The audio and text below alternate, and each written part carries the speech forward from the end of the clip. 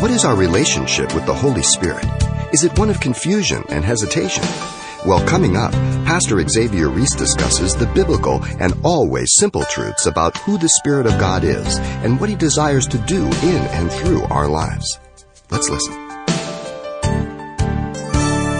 Jesus declared a threefold relationship with the Holy Spirit. John 14, verse 17. The Holy Spirit would be with, he says there, with them. The word para in the Greek, P-A-R-A. This speaks of the omnipresence of God and the fellowship that He has with man. When you say, I'm with someone, that means you're alongside them. You're in company with them. Then he says the Holy Spirit would be in them. The word en in the Greek.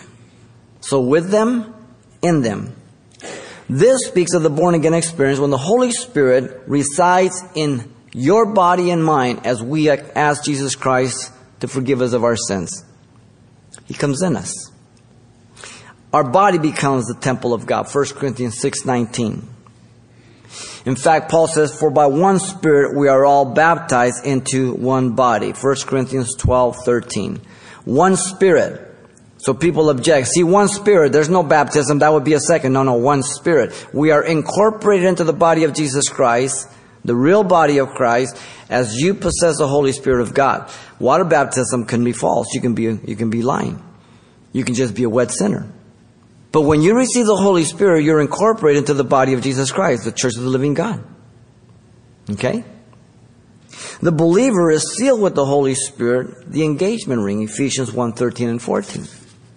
Our Lord Jesus made a clear distinction between John's baptism of water and the baptism of the Holy Spirit, and identified it with a third preposition, the epon or the epi experience, E-P-I in the Greek.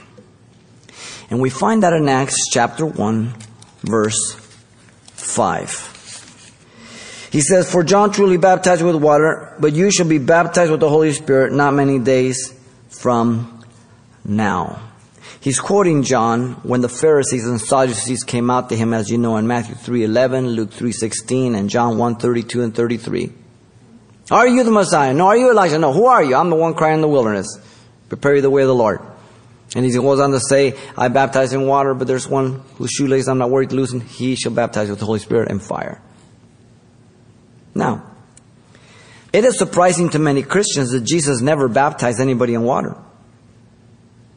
John 4:2 tells us that Jesus never baptized anybody in water, but His disciples did the baptism. You ever ask why? Because He did not want anybody to mistaken who baptizes in water and who baptizes in the Holy Spirit. Now you and I can baptize people in water, but nobody, not one of us, can baptize people in the Holy Spirit.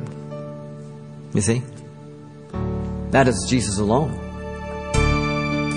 You've been listening to Simple Truths with Pastor Xavier Reese, a daily devotional of the enriching and precious truths found in God's Word.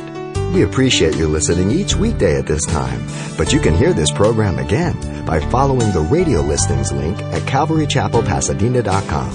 For more on the other ministries at Calvary Chapel Pasadena, visit our website. There you'll find information about weekly events, Pastor Xavier's messages, even online booklets in English and Spanish. It's all at CalvaryChapelPasadena.com. Simple Truths is a radio ministry of Calvary Chapel, Pasadena.